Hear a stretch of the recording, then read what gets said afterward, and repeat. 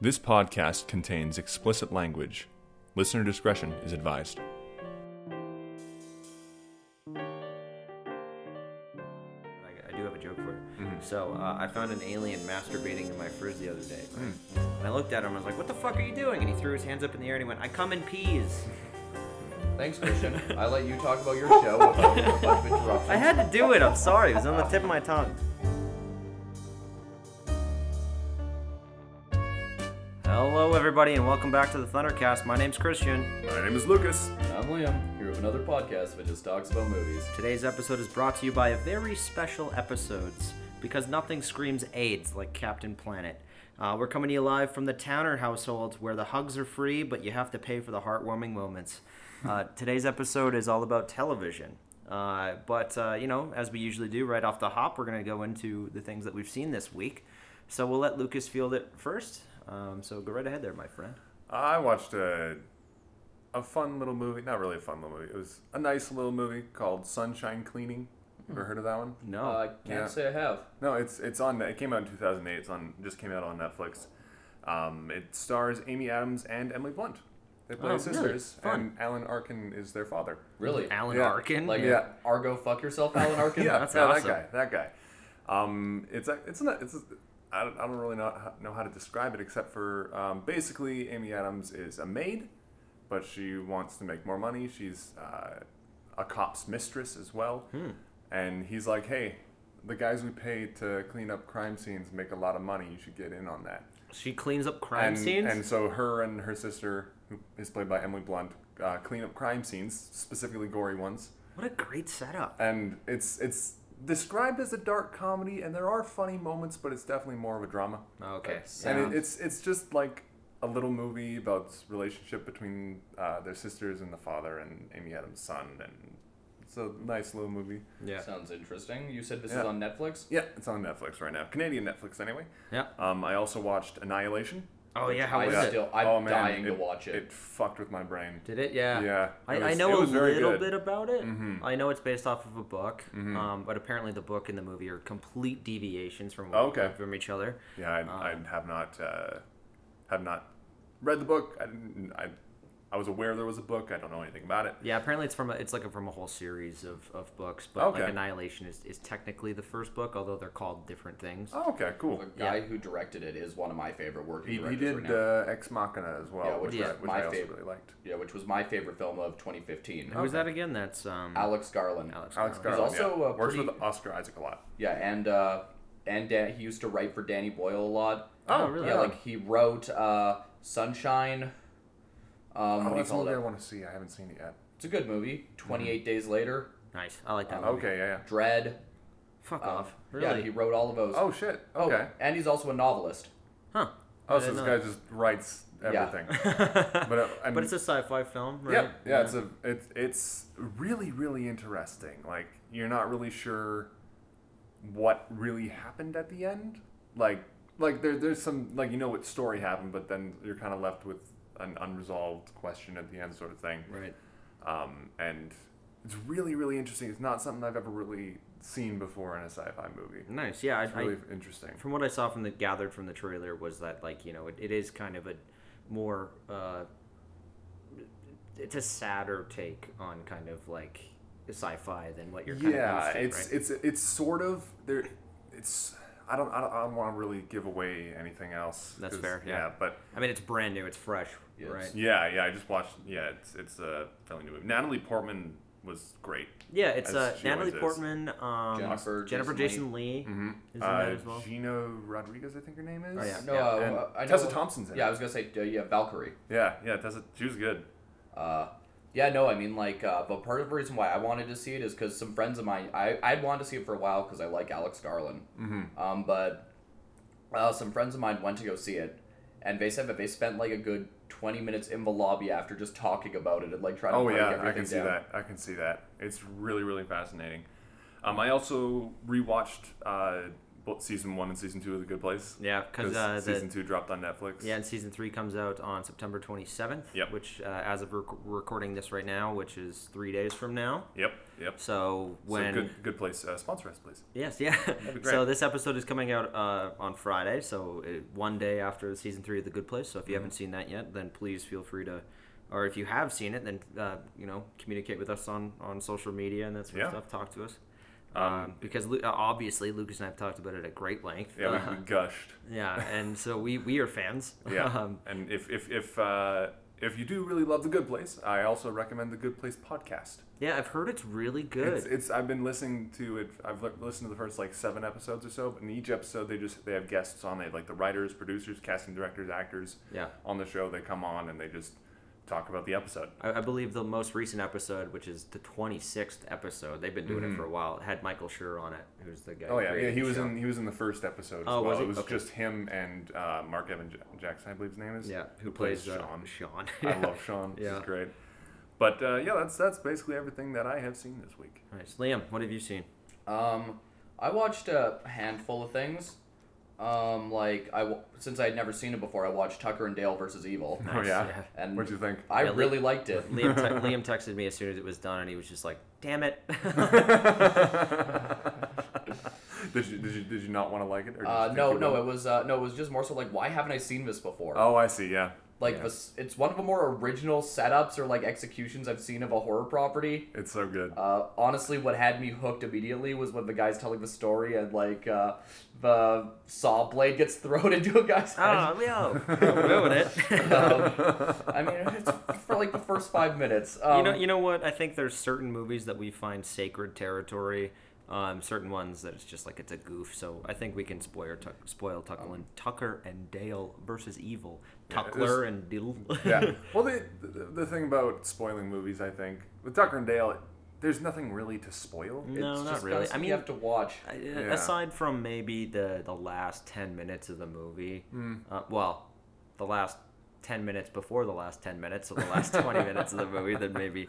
But everything outside of that it's not really. I mean, there's not much to spoil. What you can spoil about that movie is how everyone dies. That's the spoiler. But I really liked it. I thought everybody was great. I mean, I always love Alan Tudyk. Yeah, he steals the show and everything he's in.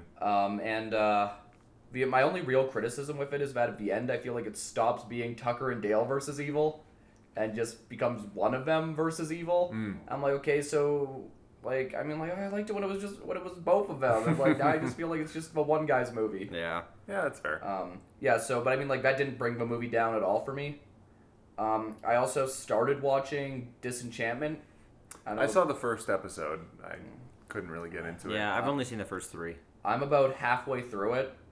And, to be honest, so when I heard this was getting made, I was honestly kind of really excited. Because I grew up on, Futurama and The Simpsons. And, so... Matt Groening here goes from doing Suburbia to then does sci-fi in the future. And then now he's kicking it real old school. Yeah, now it's fairy tales fantasy. and epic fantasy. But my problem is that he just plays it way too safe here. I also don't like how just overproduced a lot of the animation looks. Particularly when we're going to the castle and stuff. Yeah, and it's that swooping CG sort of thing. Yeah, I just feel like it's way too... Okay. It's way too flashy, and the other thing is he reuses a lot of voice actors from Futurama to a point where they all just sound like Futurama characters. There's not enough variation in the voice. The king sounds like Bender. Yeah. It is John DiMaggio. Yeah. John DiMaggio's in pretty much everything, so... Yeah. But usually he does more with his voice. And he makes it sound cooler. This one is just kind of Bender with a hangover. Yeah, totally. I'm trying to think if there's anything else I watched this week. Oh, and last night I watched the super duper fucking cut of Deadpool 2. Yeah. Does it add anything else that's actually of value?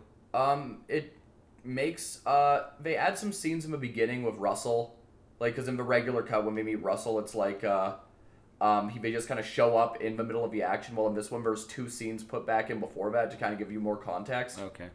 And I mean, like, it kind of... The problem... I mean, like, I like that it gives you more of an introduction of a character and what's going on. But it also kind of slows the movie down a little bit. Mm-hmm. And there are also some jokes they switched out with others where were just not that funny. Yeah. As I assume they probably were going to do anyway. Because, I mean, when you release the theatrical cut, that's like your definitive cut. And then everything else is just bread and butter, you know? I don't know. I've seen director's cuts where, I mean, like, something like Blade Runner, the version that went to theater nobody likes. Yeah. Or nobody remembers fondly. The one that comes to mind for me is Kingdom of Heaven. I think I've mentioned that before. Oh, definitely. But yeah. But that's one where it actually works a little better. Oh, yeah. The director's cut is an actual good movie. Yeah. And yeah, that's pretty much all I watched this week. What about you, Christian? So a couple nights ago, I watched Pleasantville. Okay. Which what's his name? Gary Ross? Is that his name? Yes. Yeah. So he also did the Hunger Games, the first Hunger Games film. He also did Steve Biscuit. Steve Biscuit. Yeah. So he had done. He's a pretty notable director. Pleasantville is a lot of fun. Okay. It has a lot of really good values that I think can maintain themselves over the past couple of years since it came out.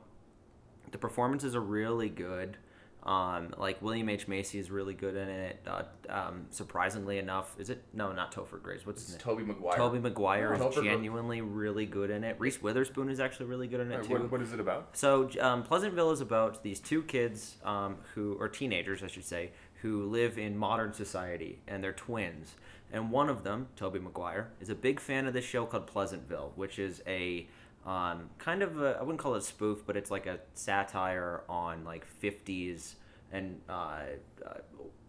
wholesome TV, like Happy Days and like Leave It to Beaver, okay, and that sort of stuff. And then they get sucked into the TV show, and so they actually have to live in the TV show. But in doing so, their effects on the world slowly start to make it go from black and white into color. And so, there are people who live in the neighborhood and live in the universe who become colored. So it's a kind of a blatant metaphor for racism, but there's also actually a lot more to it than that. It's about spiritual enlightenment and like personal enlightenment and trying to figure yourself out in this world and that sort of stuff. And why should we meddle in other people's affairs and like that sort of stuff. Okay. And it's a really beautiful film. I think it is probably Gary Ross's best film. Because I saw it once when I was growing up. I remember liking it, which is interesting because typically I don't tend to like anything Gary Ross puts out. Yeah, Liam has an unnatural distaste for Hunger Games. No, it's just his directing style irritates me. I'm like, sit the camera still for 1 second. Not even just the action scenes, but it's just people talking. It's like, Liam, watch Pleasantville. It's just dolly shots. But so when did it come out originally? It was late 90s. Yeah, okay. I think because it was late 90s, early 2000s. Yeah, I think it was 99 because I know when he was casted as Spider-Man, Maguire was just coming off of the success of that film. Yeah. So, but it's a really well done film. It has the most VFX up until that point. It has the most VFX shots next to Phantom Menace. Really? Yeah. Wow. So Phantom Menace and then Pleasantville is number one because it has more because there's separation of black and white and color. Oh, and they have to like have them both on screen at the same time. Interesting. Yeah, it's really intriguing. Well, that's crazy given that Phantom Menace is essentially a 2.5 hour VFX demo reel. Yeah, and so this one is actually there's a lot more to it than what it seems. Okay. Like Lucas, I also rewatched The Good Place season 2. We'll get into that in a little bit, but we both watched it. I watched the first 2 episodes of Jack Ryan, the Amazon Prime exclusive with John Krasinski. Yeah, and it's pretty good. Okay. It's your kind of stereotypical political drama. Yeah. It's Tom Clancy. Yeah, it's Tom Clancy. And so, like, if you're into Tom Clancy, it's great. I'm not super into Tom Clancy or any of that, like, espionage and, like, that sort of thing. But I do really appreciate what Krasinski's trying to do and, like, diversify his resume and that sort of thing. Then the other day I watched Matilda at work. Oh, okay. It's a great film, directed by Danny DeVito, narrated by Danny DeVito, and starring Danny DeVito. Oh. Yeah. And what's her name? Mara Wilson. Who I've actually met in person in Damn, Matilda got hot. Yeah. She's also she's a little older than you. Yeah, but also like she was also just really cool to talk to. And if you guys aren't aware, she has a blog where she just writes about things. It's called Mara Wilson Writes Stuff. Isn't that what a blog is? No, it's literally just But I mean, usually a lot of blogs like have some kind of a theme to them, but she just writes about whatever. Yeah. And she's also appeared on episode Critic and a number of times. And she's friends with Lindsay Ellis. Yeah. Okay. Yeah. And then one of the more relevant things that I did recently, kind of one of the reasons why we didn't record a podcast last week, and this is a week late, was I went to the Covalite Film Festival in Butte, Montana. Yeah, well, there was that, and Liam got drunk and couldn't do it. Yeah, there was that last week too. But more specifically, I had gone to the Covalite Film Festival in Butte, Montana, and it was a really wonderful experience. Mm-hmm. Like it was honestly so creatively motivating. And really made me kind of feel like I actually had made something of value, right? So, In the Trees screened on the Saturday, and it was met to moderate acclaim. I'll kind of set up what happened. So I rolled into Montana on Thursday. First night was kind of spent just in the bar in our hotel, which was a hotel from the 1920s. It was built in 1926. JFK stayed there. I stood in a spot that JFK stood, and I was like, wow, I feel like a douchebag. And it's a gorgeous hotel. If you ever want to stay at a really beautiful hotel in Butte, Montana, then definitely stay at the Finland Hotel. That's actually where In the Tree screened. It screened in the Rose Bowl, I believe. The Copper Bowl is what it's called, the Finland Copper Bowl Ballroom. It's not very large, and they were all folding chairs, but what else are you going to do? And so we rolled in on Thursday, kind of hung out. Friday, I went and saw a couple movies, which I'll get to really, really quickly after I'm done with this little spiel. We had... Friday was a lot of fun. Then Saturday rolled around and I watched a bunch of student films. Like, it was movies that, like, people who were under the age of 18 had made. And god damn it, some people are fucking brilliant, man. like some goddamn kids. Yeah, there's some of them are so smart. Some of them are just like, okay, man. Like, you're 12. You don't need to be coming up with these complex ideas. And, like, there was this one, I'm not gonna shame a 12-year-old for making a movie, but it was very. I'm not gonna say the name or anything like that, but it was a little too much. It was about taking agency in your life and that sort of stuff. But it ended with this really excessive drone shot, which is funny because our movie ends the same way. So there was a lot of films that screened in that block that was really interesting. I watched both blocks of the student films, and I saw a lot of really awesome stuff. Some of it was from Canada. And then later on that evening, that's when In the Trees screened. So it screened in what was Narrative Block 5, and it screened last in that block. So what had happened was I sat down at the back of the theater because I'm not going to sit at the front and be like, woo, right?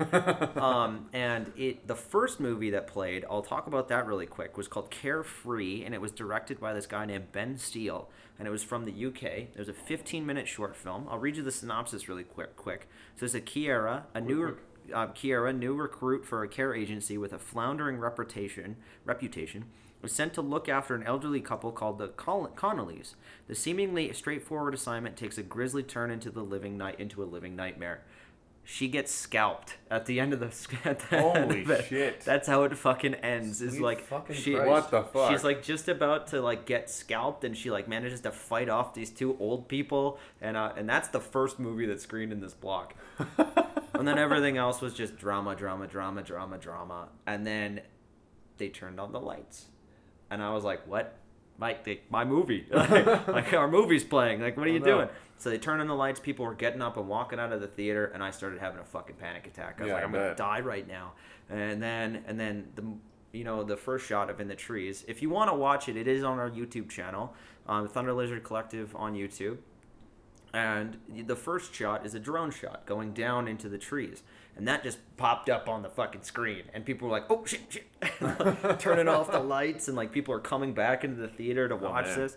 So we had maybe 30, 40 people in the theater. I'm pretty modest, honestly, and it played, and people loved it, man. Like they thought it was so funny. I got quite the hype phone call after this happened. Yeah, so I called Liam. I'm not gonna lie, I was a little chipper. and I was all like, it's 1 in the fucking morning. And it played to some pretty good acclaim. People were laughing their asses off. I'm not gonna spoil it because I do want our listeners to watch it.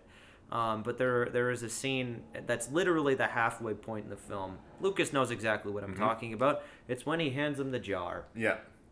As soon as that line comes out of Regan's mouth, they just lost their fucking shit. They thought it was the funniest line that had happened that night. And so the rest of the movie plays out, and actually, we didn't get a standing ovation or anything, but we got one of the bigger round of applauses that had happened that evening. Nice. And then we had I had mentioned it on one of our previous podcasts of how the character that Lucas and I are developing is called Slashquatch, and he's a slasher film about Sasquatch. And he's a slasher film about Slashquatch? Yes, he is. Yeah. Anyway, so at the end of In the Trees, it says introducing Slashquatch. And there's this man sitting beside me, and he saw that, and he was just like, Slashquatch? And I don't think he knew I was the filmmaker. Yeah. Because I had a Q&A right after, and so I stood up, and he was like, oh, shit. And then I went up. I got a lot of good questions. It was really good. It was really, really heartwarming to see that people wanted to engage with me and that sort of stuff. And I came back, and he stood up, and he's like, I didn't mean to laugh. And I was like, no. Laugh. Yeah. And he was like, okay, good, man, because that's gold. That's awesome. Anyway, so it screened. We did really well. People really loved it, and I'm really excited that happened. Outside of that, what I saw at the Covalite Film Festival was a movie called Black Site, which is kind of a Carpenter-esque sci-fi film about these things called the Elder Gods.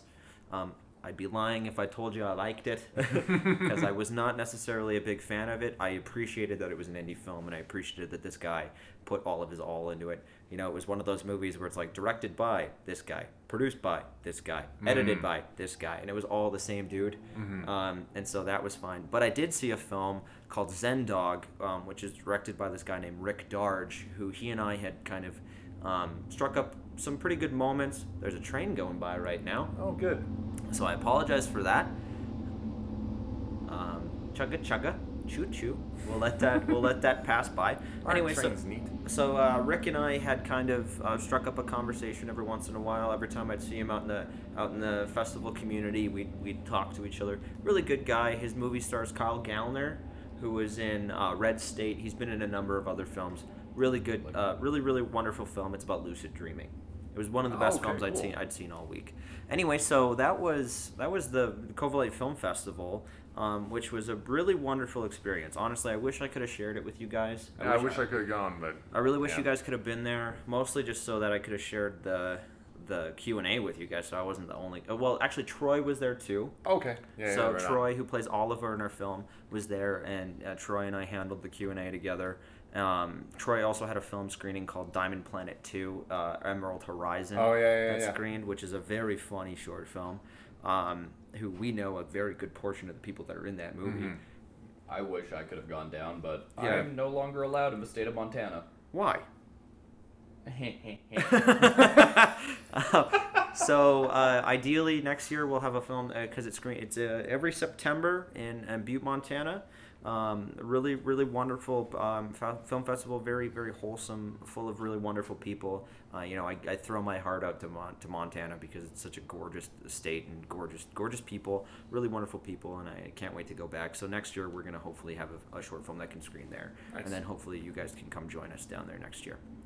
Anyway, so that was what we've seen this week, and that sort of thing. And really the quick Butte stuff. Sorry, Butte stuff. Yeah, sorry, that was all of our Butte stuff. Odds are next year I'll have a little bit more for you. But moving in to some of the movie news that we have. The biggest thing I think on this list is Henry Cavill and potentially Ben Affleck leaving DC, and how that's going to affect the DC universe. And actually, directly underneath that, we have the Joker reveal.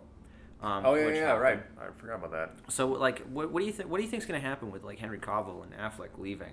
I think they just need to stop everything. DC for the past 5 years now has been running around like a chicken with its head cut off, on fire, trying to figure out their universe, and continuously fucking it up with having one reasonable success, but then just going around and just screwing things up again. I think they just need to call it quits. Yeah. Like, Well, I wouldn't say they have to call it quits. I think they have to go towards this Joker thing with the Elseworld stories, but.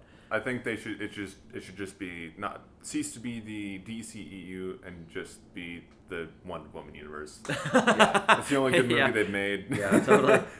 I mean, like, because I remember saying that I loved Man of Steel when it came out, but the older I've gotten, the more I've thought about it, I'm like, wow, I have a lot of problems with this. It didn't age all that well. Yeah, no, it definitely has. I think it was just the novelty of seeing Superman on the big screen in our lifetimes. I mean, I love Cavill. Chicka. I mean, especially when he shows up in Justice League, at the end, I do think he's doing a really great job. Like, he actually feels like Superman there. Yeah. Um, When he's flying around. No, racing. he's a fine actor. Yeah, like, Yeah. Well, Liam and I started watching Stardust a little while ago. I fell asleep when we were watching it, but he's really good in that film. Wait, he's in Stardust? yeah, he's the guy who, the girl who Tristan's trying to woo. He's her boyfriend. Oh shit. Yeah, that's Henry Cavill. Oh man. You have Superman Wow. and Daredevil in a movie together. Yeah. Yeah. And the Baroness from G.I. Joe was there. Yeah. But yeah, I think, honestly, Cavill and Affleck leaving, if he does, leaving DC will be probably one of the more beneficial things to happen to that franchise. Just because... It's kind of a reboot. Yeah, I mean, and even at this point, just let them be standalone films. You don't need to do what Marvel's doing. No. They should have just gone. What I think they should have just done from the beginning is gone the route George Miller was going to go with Justice League Mortal and just make a Justice League movie and then potentially branch things out of that. Yeah. Yeah, maybe. And Henry Cavill got a new gig already. Yeah, he's playing Geralt Rivia in the Witcher series on Netflix. I I did heard see about that. that. Yeah, Yeah, I heard about that. I don't know.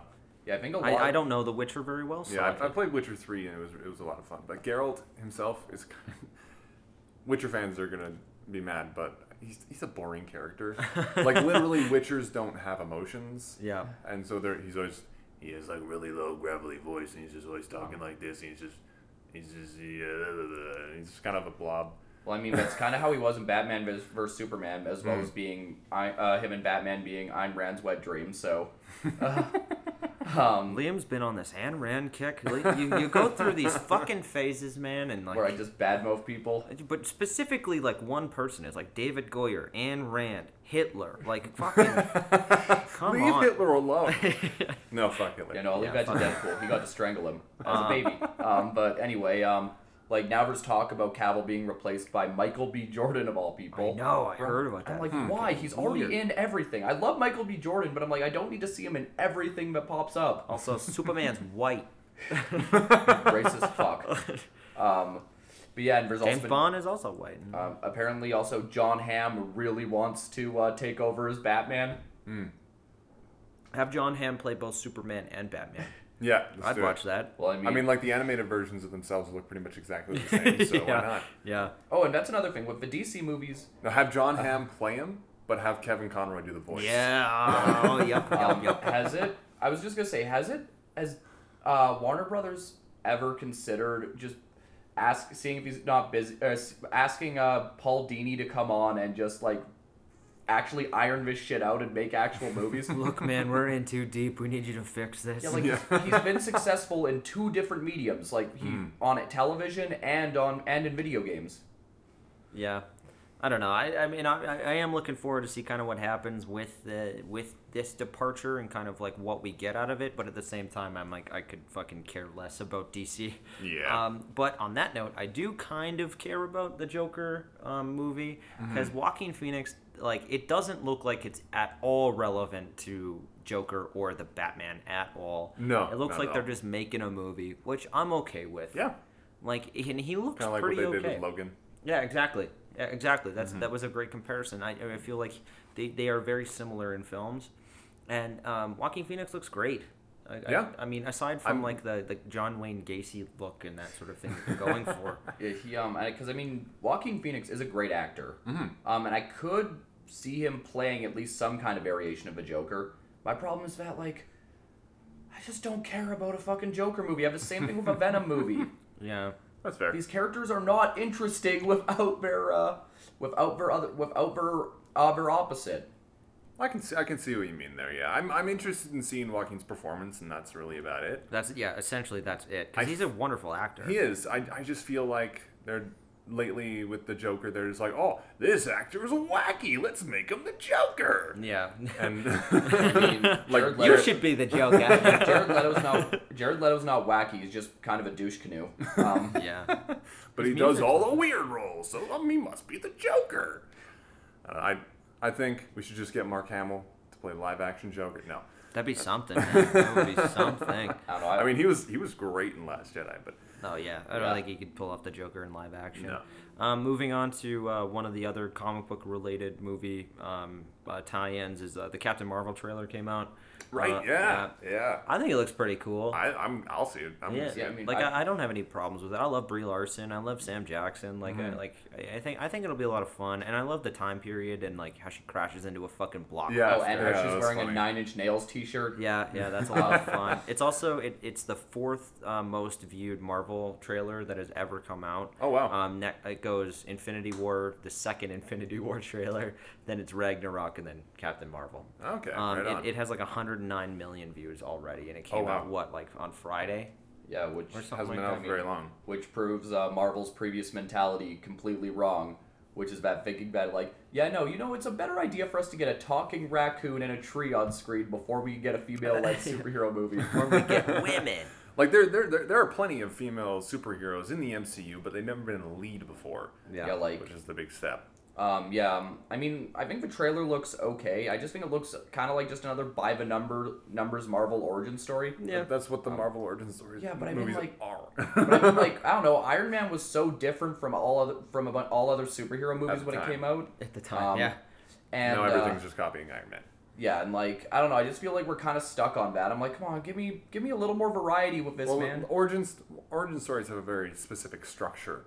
Like for superheroes at least, and I don't have a problem with that structure. They usually turn out pretty good. Yep. I don't know. I think a lot of it is I'm not the biggest fan of origin stories because a lot of, especially with Marvel. But how often has an origin story or the first film been the best film that's in the franchise? Right? Like I mean, next to Spider-Man 2. But I was gonna say, like, I mean, when you look at the grand scheme of things, like Iron Man is one. It basically definitely goes like Iron Man 3 is the best out of those franchises. Mm-hmm. But like when Iron Man 2 came out, it's like, well, fucking Iron Man is the best, you know. Or Black Panther's really good. Like Black Panther's awesome. I really enjoy Doctor Strange. I fucking hate Thor, but I mean, Black Panther also isn't an origin movie. That's fair. It's not really, but it is sort of. Yeah. Yeah, no, it's just like I feel like because a lot of the thing with Marvel characters is that a lot of them they just a lot of time the origin is literally just a foot in the door to be like, yeah, this is where they came from, bam, here you go. Yeah, and also to be fair, Captain Marvel kind of seems like it might be a setup for the second Infinity War. Yeah, and Guardians of the Galaxy. Yeah, transition piece, but whatever. Like I think that scene where she punches an old woman in the face is really good. Yes, that was great. You know, seeing Sam Jackson de-aged and not look like a CG mess. That was impressive. Oh boy, they've been looking better and better lately. Like I thought Kurt Russell looked pretty amazing in Guardians 2 when like you see him at the beginning. But like this, from what if the trailer is any indication, this may be the best de-aging effect ever put on film. Yeah, and it's nice seeing Nick Fury with 2 eyeballs. Yeah. And Coulson's in it. Yeah, that's true. Yeah. And Ronan from Guardians. Oh, right. Yeah. I saw that photo. That's Lee Pace, right? Yes. Yeah. I fucking love Lee Pace. He's a pretty great actor. Did you ever watch The Fall? With I think I did. It's great. It's yeah. I feel like I've seen it. I don't remember it. I mean, the last time I saw it, I was also very chipper. It's the best way I can put it. And so I don't really remember it very well, but Lee Pace is a wonderful actor. He is. He made Ronan actually memorable when like the script did not. Yeah. Yeah, totally. Yeah, I mean, like he kind of brought like a presence to him, but even though Ronan's kind of just a bag of rocks that the Marvel Cinematic Universe loves to call villains. Yeah. Well, the thing is, the Marvel movies aren't about villains. They're about the heroes. The villains don't need to be super developed. Yeah, but I mean, like, not even just super developed. I mean, like, just at least give a lot, because I think a lot of it is that a lot of the time we're just boring. That elf guy from Thor 2. Yeah, well, Thor 2 is the worst movie in the MCU, in my opinion. Yeah. I even like it fine. I mean, there are parts of it that are pretty cool, but I mean, like, or the Yellow Jacket from Ant-Man. Oh, so boring. I mean, like, make it like, I don't know, Jeff Goldblum in Ragnarok, where he's just eccentric and he's kind of fun to watch, at least. He's not well developed, but he's almost like a Power Rangers villain. I like how you're like, just make it Jeff Goldblum. It's so easy. Just make it Jeff Goldblum. You know what? Fucking replace them all with dinosaurs. I think a lot of it is that they've shown that they can do villains. Like, look at Ultron, Loki, I'll even say Thanos. Like, yeah. Anyway, moving on to something that I know the two of you are going to talk about for a little bit of time is the live action Avatar film. Yeah, our series, I believe. I thought it was a film. It's a series, I believe. Oh, okay, a cool. Netflix series. Okay. See, I thought it was a feature film. Okay. Yeah. I didn't read the article, so I genuinely don't actually have much to say on it, yeah. except for the fact that I don't see the point. To me, the original series is perfect. You don't need to go back. You don't need to remake it. Like, I don't see the benefit. I don't see anything live action can add to it. Yeah. Well, I mean, the only thing they could really do, if, like, say we're doing it like as, like, just remove a Great Divide and we're all good, I guess. But even then, it's like fine. It's not a terrible episode. Speaking of which, I saw the Continental Divide in Butte. It's not a bad. There's no such thing as a bad episode of Avatar. It's just probably their weakest one. Except for that one, you know. It's not bad. It's just. You're like, that one, and Liam's like, yeah, I remember that. I haven't even fucking seen the show. Anyway. Yeah. Okay, so you're both kind of like complacent's not the right word, but it's headed up by the guys who did the show. I can never say their full names for some reason. Like Brian's Michael DiMartino and Brian Knitsko. There you go. Liam knows names. Yeah. But I don't know. I just don't really have much to say on it. I just don't see the point of it. I don't even know if I'm gonna watch it. I probably will. Yeah. To be perfectly honest, but what do you think? I'll try it out. I think to sum this up best, I have one word that will completely describe this. Why? Yeah, that's my exact feelings. In fact, I'm pretty sure when Christian snapped us messaged us the news article earlier in the week, our response was both. Why? Yeah, I even tweeted. I just said, but like, why? Yeah, that's all. And my opinion on it is that I'll wait 10 years before I watch it. Anyway, so let's get into the meat and potatoes, the gravy, as it were, of the podcast. We're gonna talk about TV. We're going to talk about TV. I mean, we've definitely mentioned TV a number of times on the podcast and like some things that we really appreciate about it, some shows that we really appreciate. Mm-hmm. Lucas and I have talked about The Good Place more times than I think is comfortable. I think we only talked about it once, but we were very enthusiastic. We've talked about it twice. As far as I can believe it, both times we were equally as enthusiastic about it. There's also, and we also on multiple occasions have been beating Christian over the head with the fact that he needs to fucking watch Avatar. Yeah, I'll wait 10 years. Lucas, where's the bat? We'll talk about it really, really briefly right now. I mean, if it means anything to the audience, we're gonna go through some of our favorite TV shows or ones that we think are notable. Mm-hmm. And in doing so, we're kind of gonna try our best to give ourselves each a 5-minute time limit. Mm-hmm. I think. Of the shows that we want to talk about. So you at home, if for every minute that we go over, take a shot of whiskey and get super fucked up with us because this is going to be a 3-hour-long podcast. And I also wanted to clarify that this is not like what we consider the greatest shows ever made. These are the ones that just really stuck out to us and really just left an impression with us. I mean, there's a couple on here that are definitely considered the greatest shows ever made, like Breaking Bad. But that's another one. Hey, Liam. You should fucking watch You Breaking should watch Bad. Breaking Bad, motherfucker. Well, I Yeah, mean, stop I telling will- me to watch. Yo, watch Breaking Bad, bitch. I will watch it now, given that people have actually shut the fuck up about it. But Hey, when you both shut the fuck up about Avatar, then maybe I'll watch it. I was shut the fuck up about it for 4 years, and you still didn't get around to doing Okay, it. here's the thing. Here's what I think Liam and I should do. We should watch an episode of Breaking Bad and then watch an episode of Avatar. But watch an episode of Breaking That's Bad. gonna be and then that's watch gonna an be an episode of- emotional roller coaster. Okay, but you need. Suffering, fun, suffering. I don't know. Cancer. I don't know. Avatar gets pretty 'Cause dark. It does. It does. He's got cancer, right? The little kid in Avatar. Yeah, exactly. That's why he's bald. Yeah, and then in Breaking Bad he can like bend rocks. Yeah, they're minerals. No, they're crack rocks. He's Yeah, not but- really bending them; he's selling them. It's a little different. I guess But- the shows actually kind of go hand in hand. I mean, he is kind of bending the law a little bit. He's a law bender. In our But world, everything changed when the lawbenders attacked. Anyway, all right, real quick, Lucas. Let's talk about The Good Place. All right. I absolutely adore that show. Oh man, it's so good. I think it's really one of the more wholesome and but also like not provocative, but I guess it'd be kind of provocative. It is like, sort of. like- It's definitely thought provoking in like that it way. definitely has a lot of stuff in there. Like they're dealing with a very mature subject. Yeah, they are. And a very like hard to deal with subject. And a Not- very complicated subject that a lot of people have very different and strong opinions about. Yeah, exactly. But one of my favorite things about it is that it is so accessible, right? It is. But by no points have like very rarely do they say heaven and hell, right? Very rarely do they say either of those phrases. It's always the good place or the bad place, as it is in most religious texts. Yeah. Most religious texts have a good place and have a bad place. Yeah.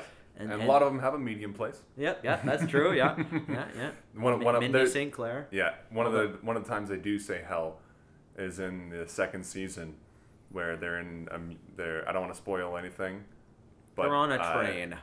There's mention of a museum, and one of the characters is like, "Is there a gift shop?"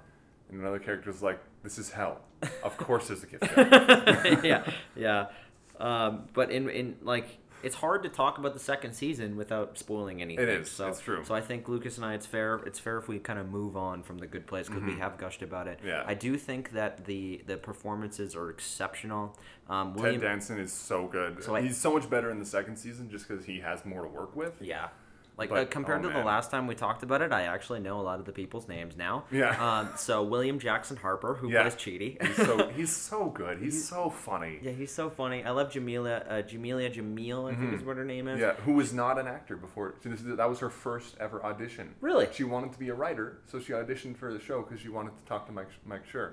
And then she became Tahani. Yeah, they were like, we need an Indian British woman who is tall and basically physically the opposite of Kristen Bell. Does that person exist? We don't know. Let's find Then her. she walks in through the fucking door. And they're like, oh shit, you're hired. Yeah. But Kristen Bell is a charm. She She's is. such a gem. She plays such an awful person. Yeah. But she's so likable. Yeah, I know. I love Eleanor. Like she's always a lot of fun to watch. I do Yeah, think she this is. joke does deserve a second telling. Is when she says, "Who died and left?" Is it Aristotle in Yeah, charge? who died and left Aristotle in charge of ethics? Plato. It's a lot funnier. It's a lot. The setup is a lot funnier in the show. It's such a good joke. Oh my god. That's kind of funny, actually. Really good. One of the things in the podcast they talk about a lot is how it's they keep calling it the dumbest, smartest show on television. Yeah, sure. Because they're like in one sentence they're talking about Immanuel Kant and ethical philosophy, and the next one is a fart joke.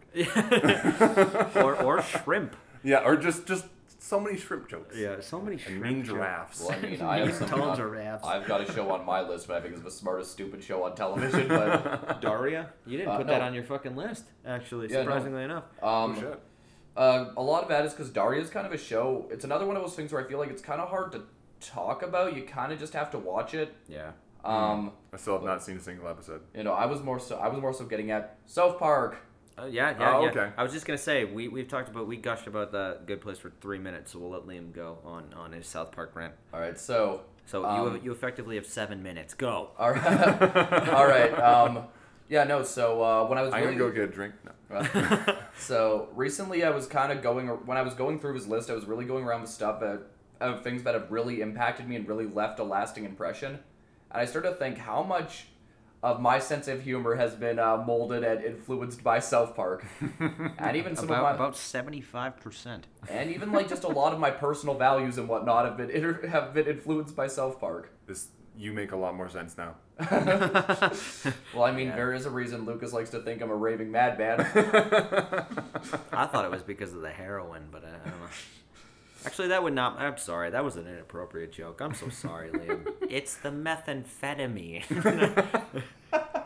Go back to your fandom. Liam has substance abuse problems. And Christian has other problems that we're not going to get into. And Lucas, you're just perfect. I know. Never change. I'm sad.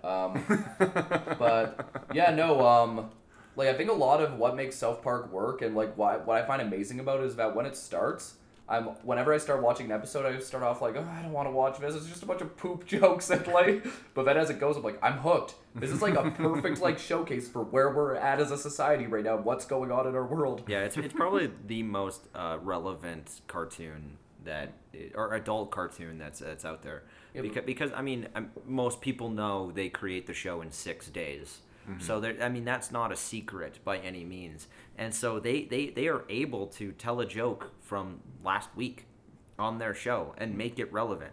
Yeah. I think that does kind of force it into being dated almost immediately. Really, but here's the thing: when you go back and watch a lot of those episodes, it feels more like a time capsule than it is like, God, this is just brutally dated. Yeah, it's kind of like how it's like what I say about films like American Beauty, where American Beauty is very much a time capsule for like what for what kind of people were going through in the 90s. Yeah, and Kevin Spacey's pedophilia. But like especially was an episode in particular, the Passion of a Christ episode, where like because a lot of people forget that when that movie came out, it was like the most talked about thing forever. Oh, I remember, yeah. And like I remember my grandma loved it. My mom couldn't watch it because most of it is in English, and my dad was all like, that wasn't a movie, that was torture porn. It was hostile for Jesus. Yeah.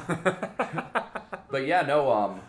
I also find it interesting how like the most vile, despicable, like ugly character on that show is everyone's favorite. In Cartman. Oh, yeah. I was going to be like, Towley? to be perfectly honest, I've seen maybe 3 episodes of South Park in my life. Yeah.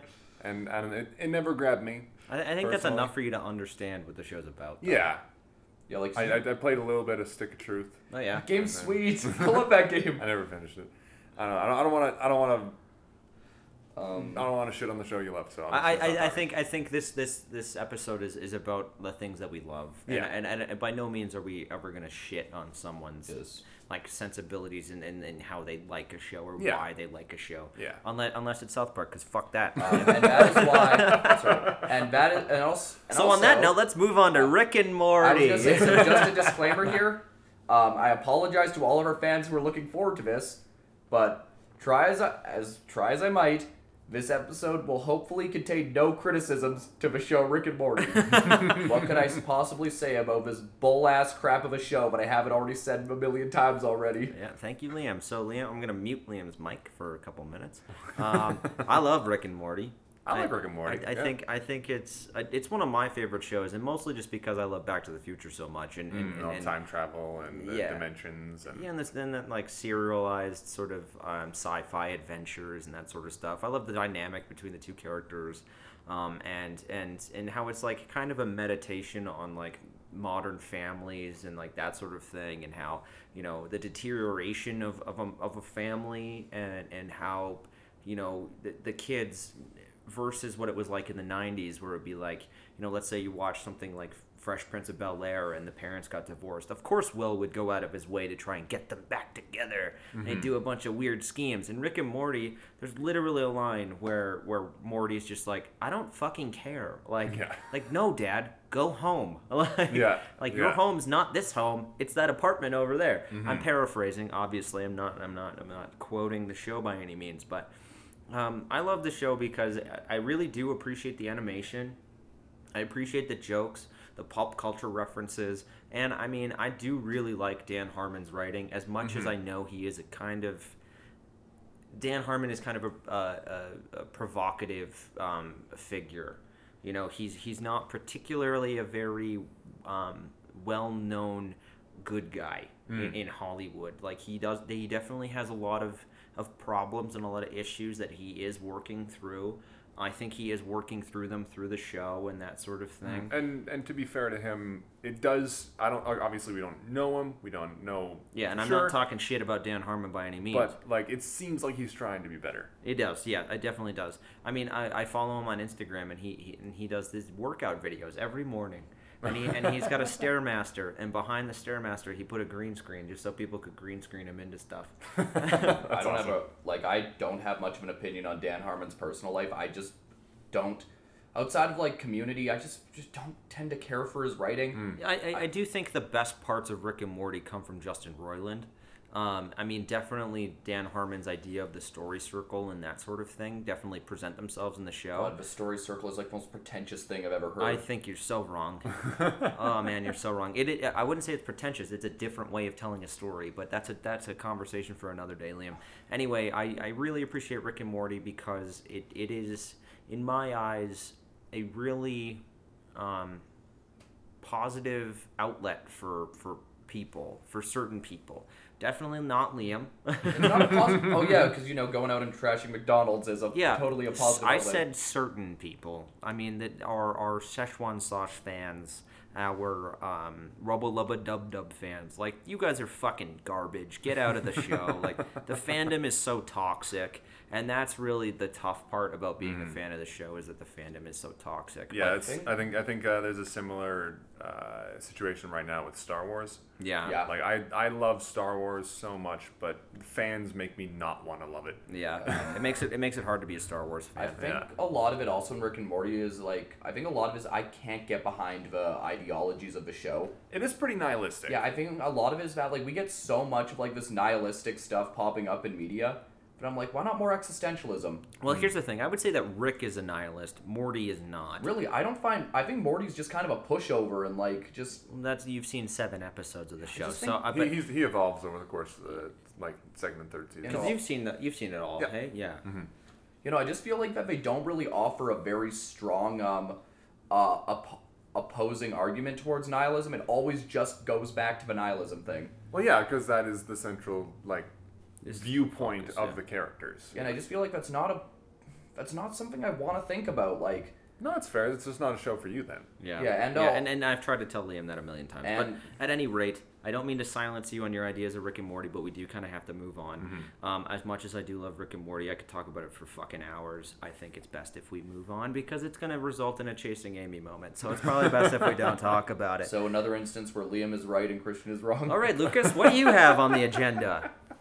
I'm a big fan of Game of Thrones. Yeah, I think you've seen that one episode, right? I've seen maybe 3 episodes. Okay, yeah, because the first episode, we were at Chris's place and we were like, let's watch an episode of Game of Thrones, and it was a guy's head exploded, and you're like, okay, this is cool. Yeah, and then I saw one where a guy gets his dick cut off. Is that the same episode?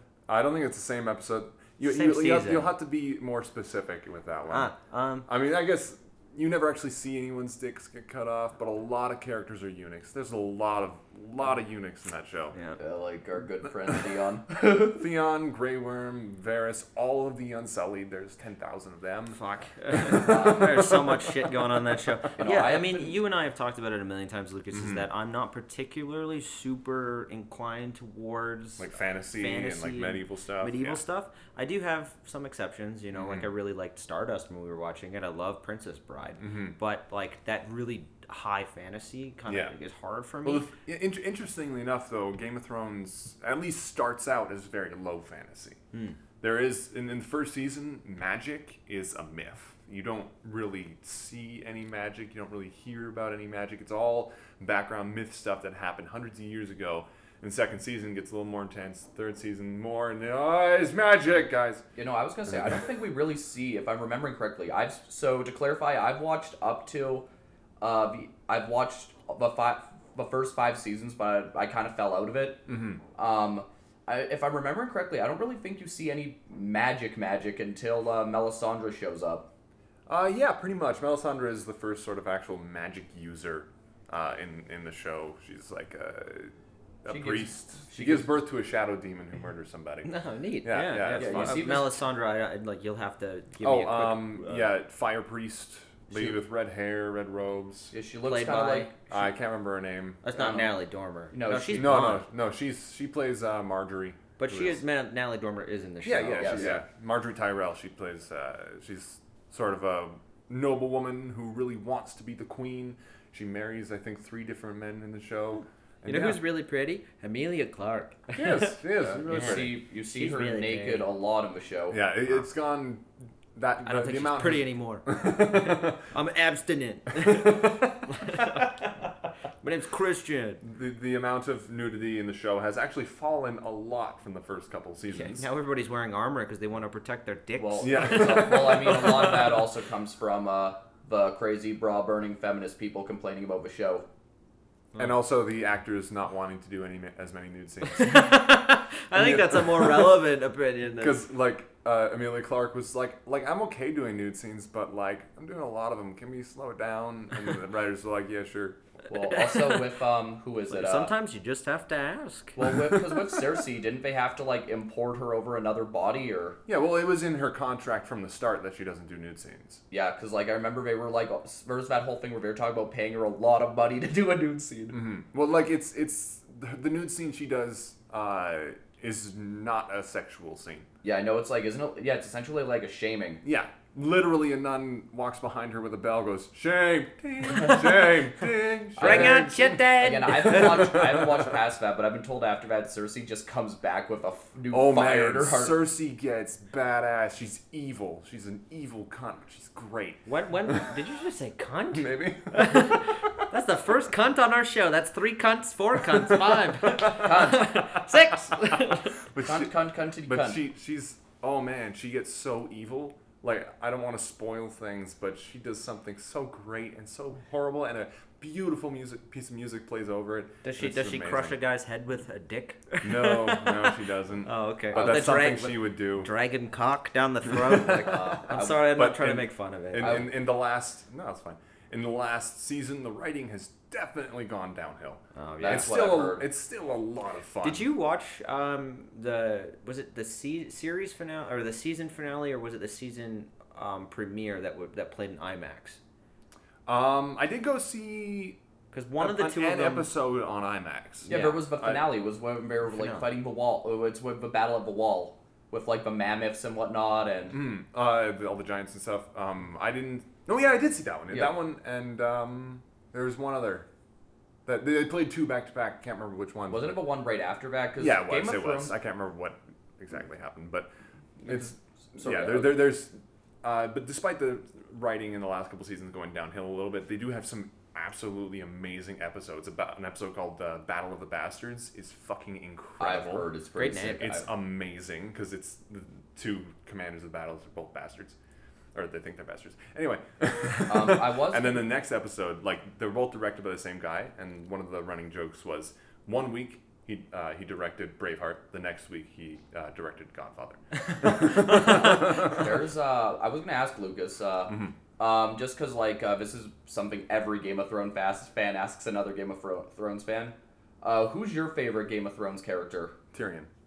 Nice. Yeah, like, that's not... I like the midget. You know, that's Tyrion. I flip-flop between Arya Stark and Tyrion. Arya, I think... I like Arya, but she's a little too much sometimes for me. But she's just like, I'm going to stick a sword through your eye and out the back of your skull one day. I'm like, okay! This kid is like Hit Girl if she were in medieval. I got such a weird boner right now. She, I also know everybody hates him, but I love Littlefinger. I think he's just deliciously conniving and sinister. He's evil. So, he's not around in the last couple seasons, though, as far as I know, right? Littlefinger? Yeah. He was in the last season. Okay, but that's... I don't want to spoil anything. Okay, that's fair. I don't know, I just remember one of my friends on Facebook was talking about it, and he's like, it's been 8 seasons? Sorry, it's been 8 seasons. And thank God we got rid of this fucker. Technically, Leo. season 7. That's a spoiler. Season 8 is coming out. Yeah. Next 7 seasons. year, Yeah. right? Yeah, it's like 29. It's been a year since Game of Thrones. Yeah, has but come out. I'm that's sad. that's their kind of their production cycle, right? They take a year off to make Nope. a show, and then It's been every year. Oh, Yeah, I remember when the show first came out. I started watching it like right as the first season was ending, and nobody was watching it yet at that point. Yeah. So I was like, I had a major hipster moment.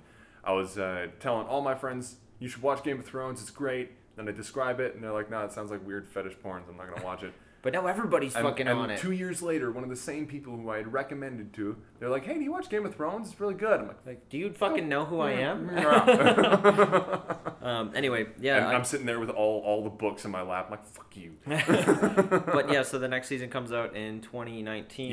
Yeah. And it's the last season. It is the last. It's only 6 episodes. Right, but each one is an hour and a half, as far as An I hour know. to an hour and a half is what I've heard. Yeah. Yeah. All right. Cool. Anyway, we should probably Yeah, we should Yeah, probably that move was- on to that our was a next lot of episode. Game of Thrones. Okay, Yeah, that's I've a lot got, of Game of Thrones. Sorry, I've got one that Lucas and I could talk about for a while. Mm-hmm. Buffy. Oh yeah, I love Buffy. The Buffy's a great Vampire show. Slayer? The Vampire Slayer. What does she do in that show? She slays vampires. Oh, shit. And sometimes demons. Oh, fuck. And she punches a lot of people in the face. She does punch a lot of people in the face. Did you hear they're making a reboot of that? Yeah, Yeah, and yeah. Another thing where I'm like, why? Yeah, it's not going to be Buffy though. It's going to be a different Slayer, is what I heard. Really? Oh, really? Yeah. Because I've read, because the show's been continued in comics, Yeah. and I have all of season 8 at home. Yeah, you've Oh, like yeah. it's volumes 1 through 4 or something Yeah. like that. Yeah, I've like I think I read the first issue of season 8, and I just haven't. You're also not really a comic book Yeah, guy, I don't yeah. read many comics. I find them hard to get into sometimes, but I mean, a lot of the problem with the comics. We'll get back to the main show in a moment. Don't you fucking wait. But the problem with the comics is that it's the mentality Joss Whedon always has when he continues something in comics, where it's like, oh, we don't have to pay actors or sets or whatnot, so it just gets bigger and bigger. Oh, yeah, yeah. So it kind of loses the whole, like, essentially what Buffy always was a metaphor for. yeah, Buffy's just all about becoming an adult. Yeah. That's it. You know, basically. everything in Buffy is a metaphor. Like, Yeah, pretty every much. episode is a metaphor for something. And Menstrual cycles. they're not very subtle metaphors. Hey, can I ask you? Can I tell you a Yeah. joke really quick? Sure. What does one lesbian vampire say to the other? What? See you next month. Um, Oh! This is completely irrelevant to Buffy the Vampire Slayer, but I do have a joke for you. So I found an alien masturbating in my fridge the other day, right? And I looked at him and I was like, "What the fuck are you doing?" And he threw his hands up in the air and he went, "I come in peas." Thanks, Christian. I let you talk about your show without a bunch of interruptions. I had to do it. I'm sorry. It was on the tip of my tongue. But, and yeah. he was on the tip of my peas. All right, then. But yeah, I'm a big fan of Joss Whedon. Most of Joss Whedon's shows in general. I'm looking forward to his next one. It's an HBO show. Yeah, I I'm heard. really it should be I'm interesting. really interested for it. Has anything else came out of it? It can come out about it aside from the fact that it's an HBO show. I think they had a loose premise, but I don't remember what Is it it a was. sci-fi or whatever? I think it was sci-fi. Okay, that doesn't surprise me whatsoever. No, he's very into sci-fi and fantasy and stuff like oh. that. I think the only thing in your eyes was also sort of fantasy-ish, but yeah, he does a lot of that stuff. Yeah. Would you agree, Lucas? Because I've said this about Buffy ever since I first watched it. That Buffy is kind of like the perfect show for somebody to watch in their teens and like into their early adulthood. Yeah, well, that's exactly the age Yeah. Buffy is throughout the entire show. Yeah. So yeah, I'd agree. Yeah, no, because I mean, I also like know 30-year-old dudes and 30-year-old women who are like really into the show. Oh, no, and- I love it. I didn't watch it till I was 20 or 19 actually. So yeah, about the right age. and I was in grade 11 when I started watching Buffy. You were definitely younger than that. No, because I would have been. Because you have that shirt that says "I slay, I love Buffy" or fucking. It's an I Heart Buffy shirt with a stake through the heart. Whenever Oh, Liam nice. wears it, I'm like, "I slay Buffy." But like, yeah, no, I mean, like, I admit the first season is pretty rough, but it's almost charming how rough it is. Pretty rough. Yeah, that's It's- why I haven't watched it. 'Cause That's I fair. watched like maybe 4 episodes of the first season. I was like, I Yeah, can't do it. the first season's not great. If they did an abridged version of the first season and then I could watch from there on, and then I totally watch it. Really, in the end, Christian, I could even write out a list for only 4 episodes you absolutely have to watch. Yeah, basically. But like, yeah, no, there's even like a lot of stuff that was in that show that really impacted or related with me in my personal life. Mm-hmm. Like there were things going on in my life at that time that really just struck a chord with me. I also had this. I've also realized this whole thing, and I was actually talking with a guy at Comic-Con about it, which is that I said, like, in my dreams I'm totally like Spike, but in reality I'm a Xander. Yeah. Fuck, I wish I understood what you were talking about. I mean, at least Lucas gets it. Yeah, We're I get smart it. people. Watch a show about a fucking teenage vampire. Fuck off. And you watch a show about an alcoholic. Yeah. Highbrow stuff. Technically, Buffy's not a vampire; she's a vampire slayer. So Exactly. there are no teenage vampires in the show. No, there is. Harmony. Yeah. Yeah, there is. Oh, yeah, because, like, you doesn't remember that whole thing with Harmony where, like, yeah, she goes on and she comes back and... Oh, man. Like, to a point where when she came back, I was like, I forgot you were a character in this show. And then her and Xander have the best fight scene in the entire... Yes. They just have a slap fight. Oh, that's great. funny. One of my favorite episodes of the show is actually a Xander episode, and that's where he gets Vizeppo. The episode's called the Zeppo. Yeah. Clever. In fact, seasons 2 and 3 are probably my favorite seasons. I think they strike the ultimate balance of, like, being really funny, but also being really dark. Oh, Liam? I think someone didn't like what you had to say about that. I really love season 5, personally. I think Glory's the best villain of the show. It ran for 7 seasons, right? That's Yeah. what you were saying, because the 8th season was a comic book, right? Yeah, and they've done 10... I think we're on season 11 now in comics. Really? Oh, wow. Yeah, because wow. I'm pretty sure we're still going. There's also a the movie, the one that the show's essentially a reboot of. Yeah. There's also a comic book out to that which Joss Whedon wrote based off his original screenplay. Oh. But again, he just had it turned into a comic book. But it's like an alternate reality, kind of. Yeah, and it just ties more into the show. It's more like more like an unofficial pilot for the show. Ah, fair. Sorry, moving on to like some more Whedonverse stuff. Mm-hmm. So, what else is there for Whedonverse stuff? Angel, Firefly, and Dollhouse. Right, and you have seen all. I've of seen them? all of it. Yeah.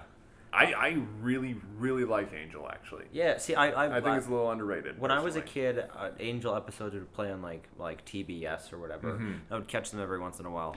I was a little too young for it, and I thought it was a little hokey. If I had seen Buffy, I think Definitely a little hokey, I but- probably would have appreciated it a little more. But so Angel is it a spin-off? Like It is a it's spin-off, obviously a spin-off, yeah. but is it a sequel or does it kind of take place in between seasons? Most of it kind of takes place like from I believe season 1 of Angel and season 4 of Buffy take place at the same time, and it keeps going. Season 5 of Angel takes place after Buffy ends. Okay. Yeah, like because in at the end of season 3, Angel is essentially off the show of Buffy, and he only comes back and like when they did a crossover, I believe. I haven't really watched Angel, but and then like he'll sometimes come back and make appearances. Right. But like from season 3 on, That's James Marsden?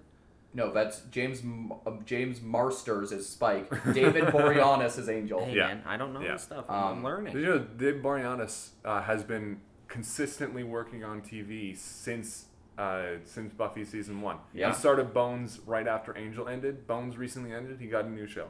He also almost he's like Nathan Fillion, I think. Yeah, pretty he much. also almost got to be Batman. Cool. He was on the short list when Batman Begins was being made. Yeah, Angel is a lot like Batman. I don't know. Like- Well, here's the thing. Like part of why I didn't He's really vampire Batman. why I didn't really get into Angel, is because or why I didn't really start to watch it after Buffy, is because like I wasn't a huge fan of the Angel character. I just thought he was like a little too like Twilighty. You thought he was Twilighty before Twilight existed? I knew what Twilight was before I watched Buffy. So, and it's like I don't know. I mean, I love Evil Angel. I think Evil Angel is Angelus? Yeah, I think he's Yeah. pretty sinister and kind of awesome. So Spike is the one who kind of looks like a demon all the time. Well, he's got like this like the greased back blonde hair Right, with the but long. when he like leather- turns like all vampire. That's what All vampires vampires do. do Angel that. does that too. Oh, okay. It's like the furrowed brow and like the teeth and everything. But Angel, again, season 1 doesn't really know what it wants to be yet. There's a really, really great arc with Faith Yeah. in season 1. of Angel. Yeah. Yeah, in Angel, yeah. Yeah, because I know Faith is also in Buffy. That's Yeah, Allison Hannigan. No, she's that's- Eliza Dushku. Yeah. Ah, yes. Allison Allison Hannigan Hannigan is Willow. Willow. Yeah. Sorry. Go on. No, it's okay. But it starts to find its stride in season 2, and season 3 is also really good. Season 4 is let's not talk about season 4. And then season 5 is great. Okay. Is genuinely really good. Only 5 seasons? Yeah. Yeah, Yeah. well, and then Joss Whedon kind of accidentally got it canceled. Yeah. Because they're like, at the beginning of the television season, he's like, you know what? Tell us right now if we are canceled or if we are picked up for another season. Because we want to know. And they're like, okay, you're canceled then. Bye. Well, I mean, a lot of seasons of Buffy feel like the season finale feels almost like a series finale because we was always scared of it getting canceled. Yeah. And Angel does that to an extent too, except for I believe the end of season 3. It actually ends on a cliffhanger, which is odd for a Whedon show. Yeah. But season 5 is genuinely incredible. But yeah, that's all I really had to say about it. Right on. So let's move on to Firefly. I guess is the more important of them. I've only seen half of Firefly, so I've seen the first 7 episodes. What I have seen, I'm like, this is fucking awesome. Why don't you just finish the show? I don't know. You can go watch some shows a million times over. But here's the thing. I think it's one of those things where it's like, I know it's going to be so good that when I get to the end of it, I'm going to be like, why is it over? I'm going to be upset about it. But from what I have seen, like, holy shit, is Mal the bomb. Yeah. Like, he is so He's good. I think it's the second or third episode when they have those guys board the ship and he just fucking kicks him into the turbine. And the way he does it, because the bad guy gives like this big speech about, wherever you go, my blade will find you. And he's like, darn. Yeah. kicks him into the fucking Captain turbine. Malcolm Reynolds, big damn hero. Yeah. Liam and I met Jewel State once, which was kind of cool. Yeah. That's a fun little tidbit. Not like it really holds any weight on whether or not the show's any good. She talks and acts just like Kaylee. Yeah. She's like very innocent and sweet and like. But a human being. Yeah, she's Well, I mean, the funny Not thing... a character on a TV show. Yeah, well, the funny thing with her is that when she was casted on the show, Whedon was like, you look way too pretty. Go put on 25 pounds. Fucking, what a weird thing to say in Hollywood, too. It's like, you're too pretty. Get fat. No, Kaylee is like the most lovable character on that show. She's adorable. She's like a bright ball of sunshine, basically. And Stephen Baldwin, what's his character? Or no, it's not. It's Adam Baldwin. Adam Baldwin. Jane. Yeah. He has an episode. Did you see Janestown? I'm not sure. No, it's great. They go to this town that's completely. They go to this town that where they farm mud. And Jade, due to a big misunderstanding from years ago, Jade is considered like a public hero. Yeah, there's even a folk song about him. And I think I have seen that one. Yeah, it's pretty great. But it's hilarious, but also like it has a huge impact on Jane as a character. Yeah. It's really interesting. All of the characters, I really love Shepherd Book. Yeah, he's I like Shepherd also. That's the doctor? No. The older fella, the preacher. Yeah. Yes. Played by Ron Glass. Right. Who sadly passed away. Yeah, I was gonna say sadly passed away a little while ago. But yeah, no. Obviously my favorite character is Mal. I like Wash a lot. Because Alan Tudyk. Yeah. Alan Tudyk is just so likable.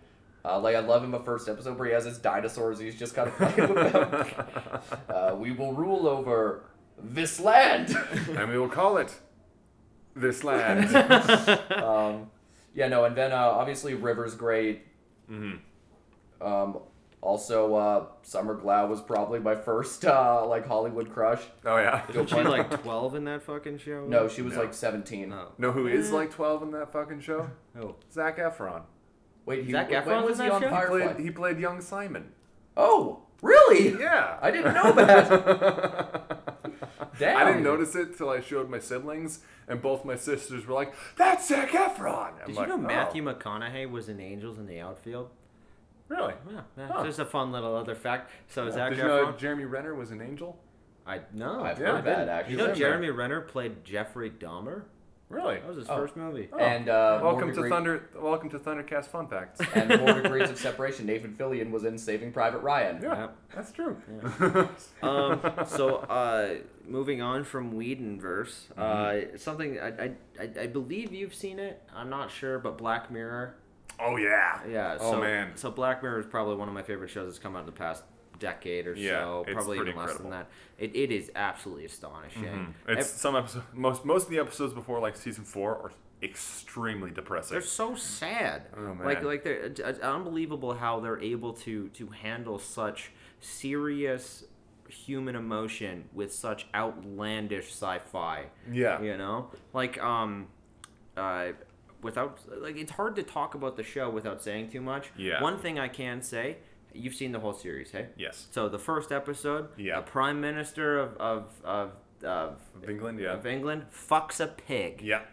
That's not the spoiler, which is crazy to say for a show, because that's the whole setup of the episode, is that it's like, you either fuck this pig or I do this thing. Yeah. And he's like, okay, guess I gotta fuck a pig. On live TV. On live TV. And so he fucks the pig. Not the spoiler. Yep. Right? Another one is like the one where they force the guys to go The troll rob one? the bank. Yeah, the troll one. Yeah. Again. Oh my God, that. Yeah, I they couldn't rob watch, a bank. I couldn't That's watch not the spoiler. I could not watch the show for a month after I watched that episode. Yeah, it's heartbreaking. Oh man. And then fucked me over. my favorite episode is Black Museum, the last episode yeah. of season 4.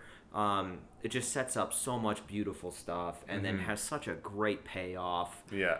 And then the same thing with honestly every single episode of the show. There's a Yeah. couple that I'm a little like meh on, like Crocodile is one where I'm like kind of meh on. That's Oh, the yeah. one where Yeah. like, who kills a baby? I That's don't- literally the line. I still to this day don't know why I haven't watched Black Mirror, because like people have said like, Liam, this would be Oh, man. your shit. Yeah, This is you'd something love it, live man. I think for. you would. Yeah. It actually is fantastic. I really appreciate it. My personal 2 favorite episodes, I think, are 2 of the only episodes that have happy endings or happy-ish endings. That's San Junipero. San Junipero and USS Callister.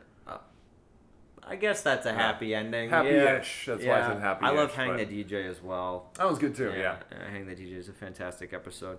Those are both of like the romance episode. But USS Callister, is that what it's called? Yeah. It's that a sci-fi one. I'd say that's moderately happy. Yeah. Moderately. It's like as happy as it could have ended. Yeah, honestly. I just love the cameo at the very end of the episode. Yeah. King of Space. Yeah.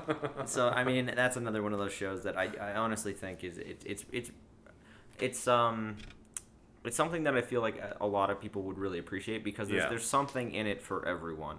Even, I mean, if you like kind of like sci-fi or like even gritty TV, that's definitely one of them. Another one that I'm a really big fan of that I know neither of you have seen is Fargo. Oh yeah, I saw the first couple episodes. Okay, yeah, so I'm a big fan. It was shot here in town, shot here in Calgary. A really big pull for our film industry, so I appreciate it for that much. I also love the movie, so watching the TV series and knowing that it's not technically a sequel, but it's a in-universe kind of thing. In my opinion, it has the best series premiere of any show ever. Okay. It like the opener is just absolutely outstanding, and then the first season finale, again, one of the best season finales I've ever seen. Just the way that they tell this story and they conclude everything. You don't have to watch the season 1 to have watched season 2. You don't have to watch season 2 to watch season 3. It's kind of like Black Mirror in that way. It's an anthology series, but instead of by episode, it's by season. Yeah, totally. The same thing with like American Horror Story or True Detective and like that sort of vibe. But it's definitely a television series that I strongly stand behind, because of the fact that it is shot here in town, and also the story is just so compelling. It's so incredibly compelling. Fun fact about Fargo, in the first season when we were filming, I almost got to be on the set of an episode. Yeah, totally. But it just didn't quite work out.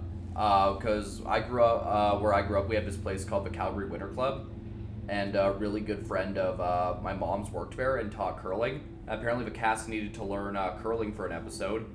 So it was like, and apparently they were going to be filming something at the Winter Club also. So my mom drove me and my brother up, because she's like, Billy Bob Thornton and Martin Freeman are going to be there. And I kinda, yeah, they're in the first season. Yeah, and I got a little excited, but then we got in and they just couldn't get us in. That's too bad.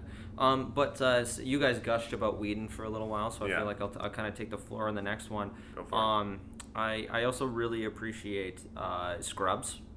Oh yeah. I really like Scrubs. I know I've you like seen- Scrubs as well. I've seen episodes of Scrubs. I've never really watched a lot of it though. You know, there's a handful of shows that I've seen every single episode of multiple times, and Scrubs is one of them. I think Scrubs is a great sitcom. I thought you said you hadn't seen the last season. Oh no, I watched it. Oh, okay. I've watched it once. Yeah. I don't need to see it more than that. Yeah, that's true. But outside of that, like I've seen the rest of the series a number of times. I think the series finale is really good. With JD walking down and seeing the things playing finale out. Season 8. Is really yeah. I mean that's the series finale in my opinion. But I really like that one, and the same thing with The Office. That's another one of those shows where I've seen every single episode a million times. Okay. Not literally, but I've seen it Fun a number of times. The creator of The Good Place plays Mose. He does. Yes, he plays Mose, Dwight Schrute's cousin. Yeah. And he's very funny in The Office. Apparently that was something he never- was sort of forced to do. I've never really watched The Office, but I know a lot of people that love and watch The Office a lot. It's really good, man. It is good, yeah. I mean, definitely the last couple seasons are kind of meh, but everything up until the point that Michael leaves. Spoiler, not a major spoiler if you fucking have ever watched TV ever before. But up until the point that Michael leaves the show, it is just comedy gold. And then Pretty the same much, thing yeah. with like Parks and Rec. That's another show that I really appreciate. I've only seen the series twice, but what I have seen, I did really appreciate.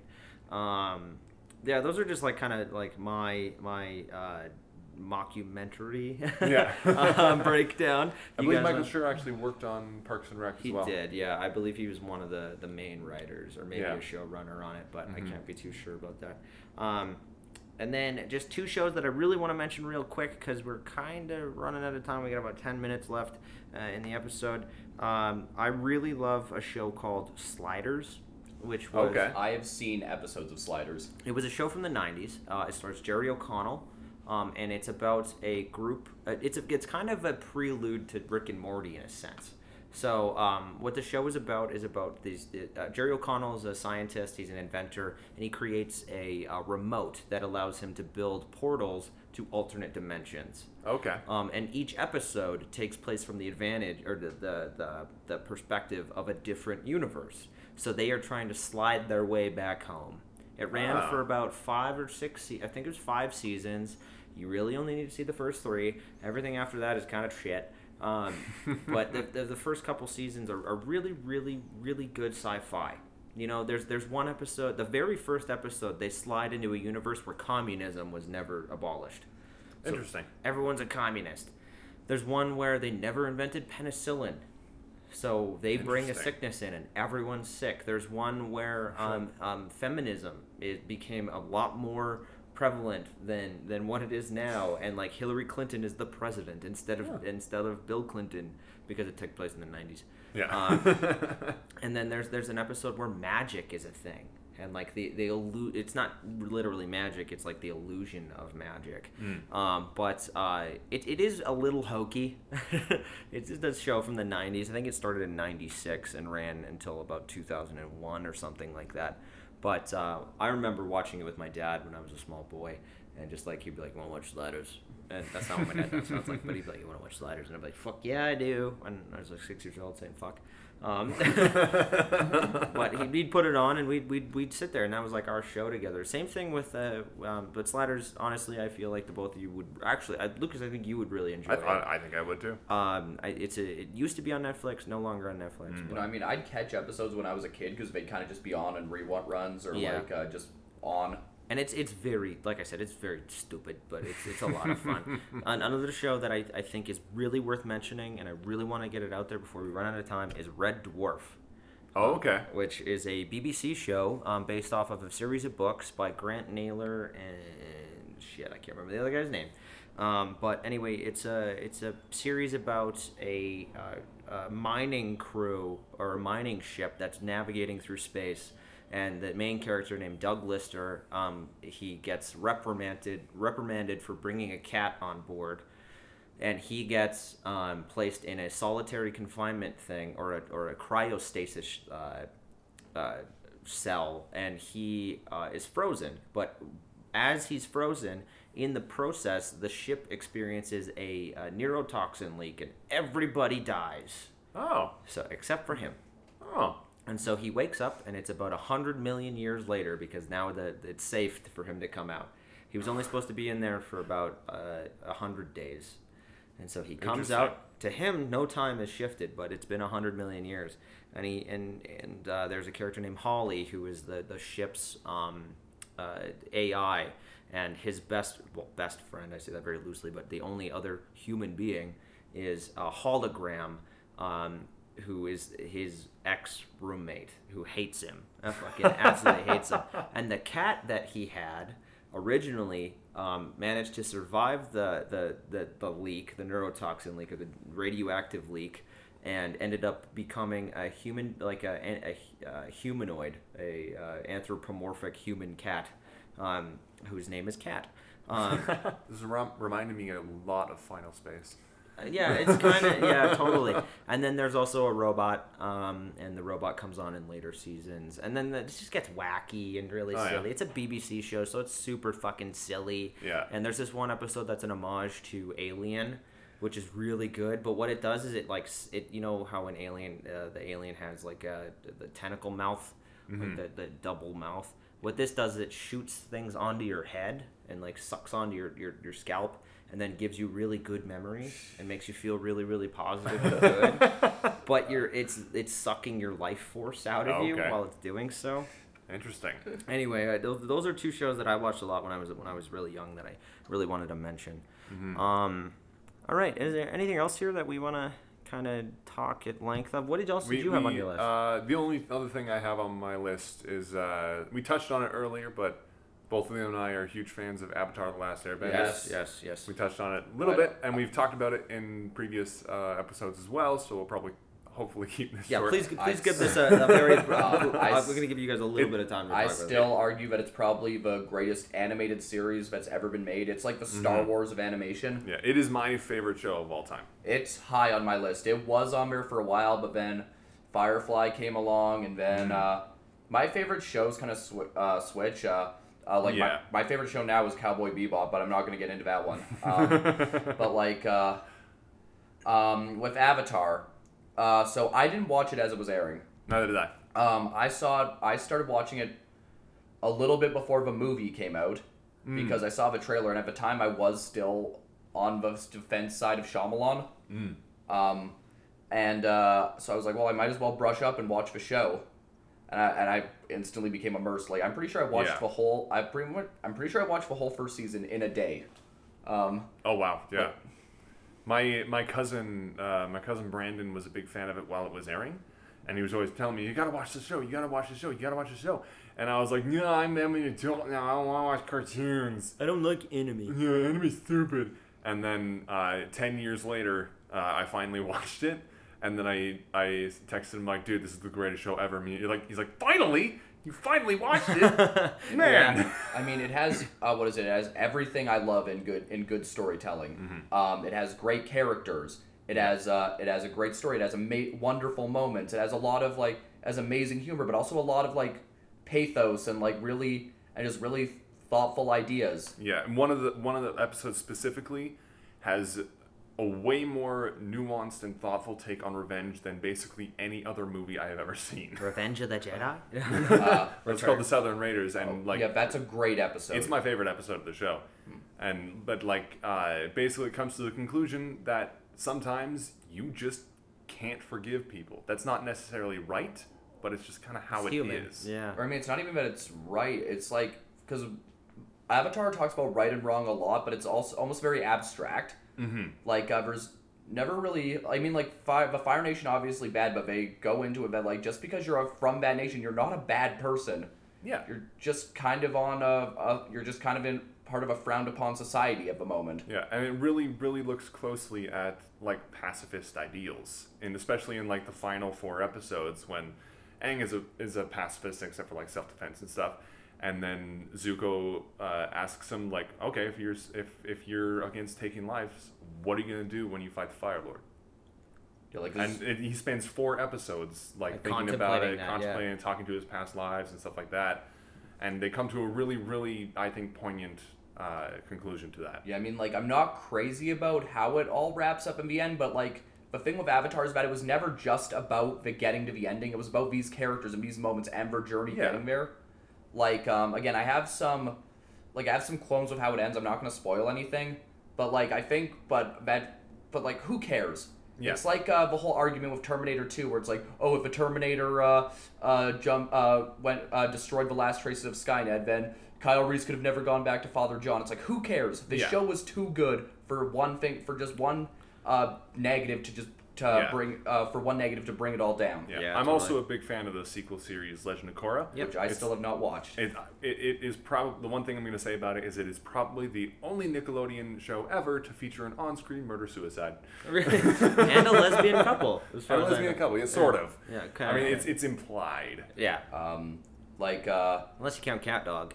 I mean, just there's not really. All the characters I don't like, you're supposed to not like. If Cat Dog kills Cat Dog, like if let's say if the dog kills the cat, is that a murder-suicide? I don't know. Okay, sorry, go on, Liam. But there's not a character I don't like, or at least ones that I'm not that I hate that I'm supposed to like.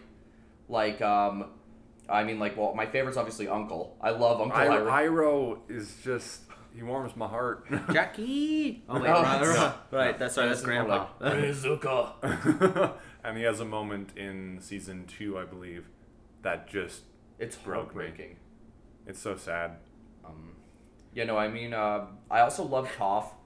Really quiet. I'm getting goosebumps talking about the show because Toph is great. It's one of my favorite jokes. Toph is blind, and at one point they're flying through the air.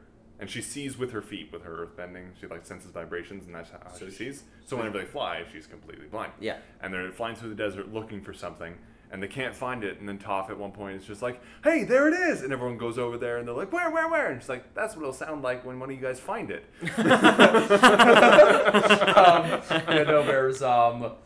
also a lot of culture. Obviously, there's a lot of cultural stuff in there, but there's also a lot of history stuff in there. But I didn't learn about until recently. The whole library thing, I've been told that it ties into something with Alexander the Great. Like the Library of Alexandria? Yeah, where it was kind of destroyed and lost. That's kind of what I assumed, yeah. Yeah, I wasn't, that was one thing of Alexander the Great I didn't know a whole lot about. Okay. He named 15 cities after himself and one after his horse. Yeah, I know that much. Ophelia? Is that the name of the horse? Ophelia? I can't remember the name of his horse. But yeah, Avatar, great show. Christian, get off your lazy ass and watch it. Or get on your lazy ass and watch it. Yeah, I get because I have to sit down. I'm not going to stand up and watch this fucking show. You got to bike while you watch it. I don't know. I'll curl while I'm watching television. I'll do curls or I'll do push-ups or... That's not fucking true. I've watched you watch TV. When I'm home alone... You don't know what I do when I'm home alone. So how do you know you don't... How do you know I don't know what you do when you do at home? I've also been to your apartment. I have not seen any exercise equipment there. Yeah, there's nothing... We recorded in Liam's apartment. We have all seen Liam's apartment. I do have weights in the house. Liam, a katana sword does not count as a fucking weight.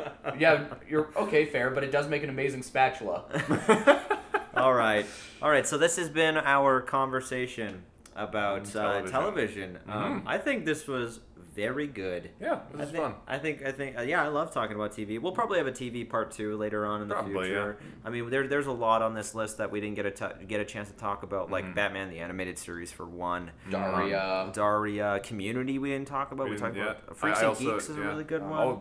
Freaks and Geeks is great. I also really love Brooklyn Nine-Nine. I don't know if you guys have totally. seen that. Yeah. We didn't really talk about Breaking Bad, but we mentioned it. Yeah. That sort of stuff. But there's a ton of shows out there that obviously television is still a viable way of consuming media. Yeah, I think television is at its... I personally think television is at one of its highest points right now. Yeah, totally. I really want to watch Maniac.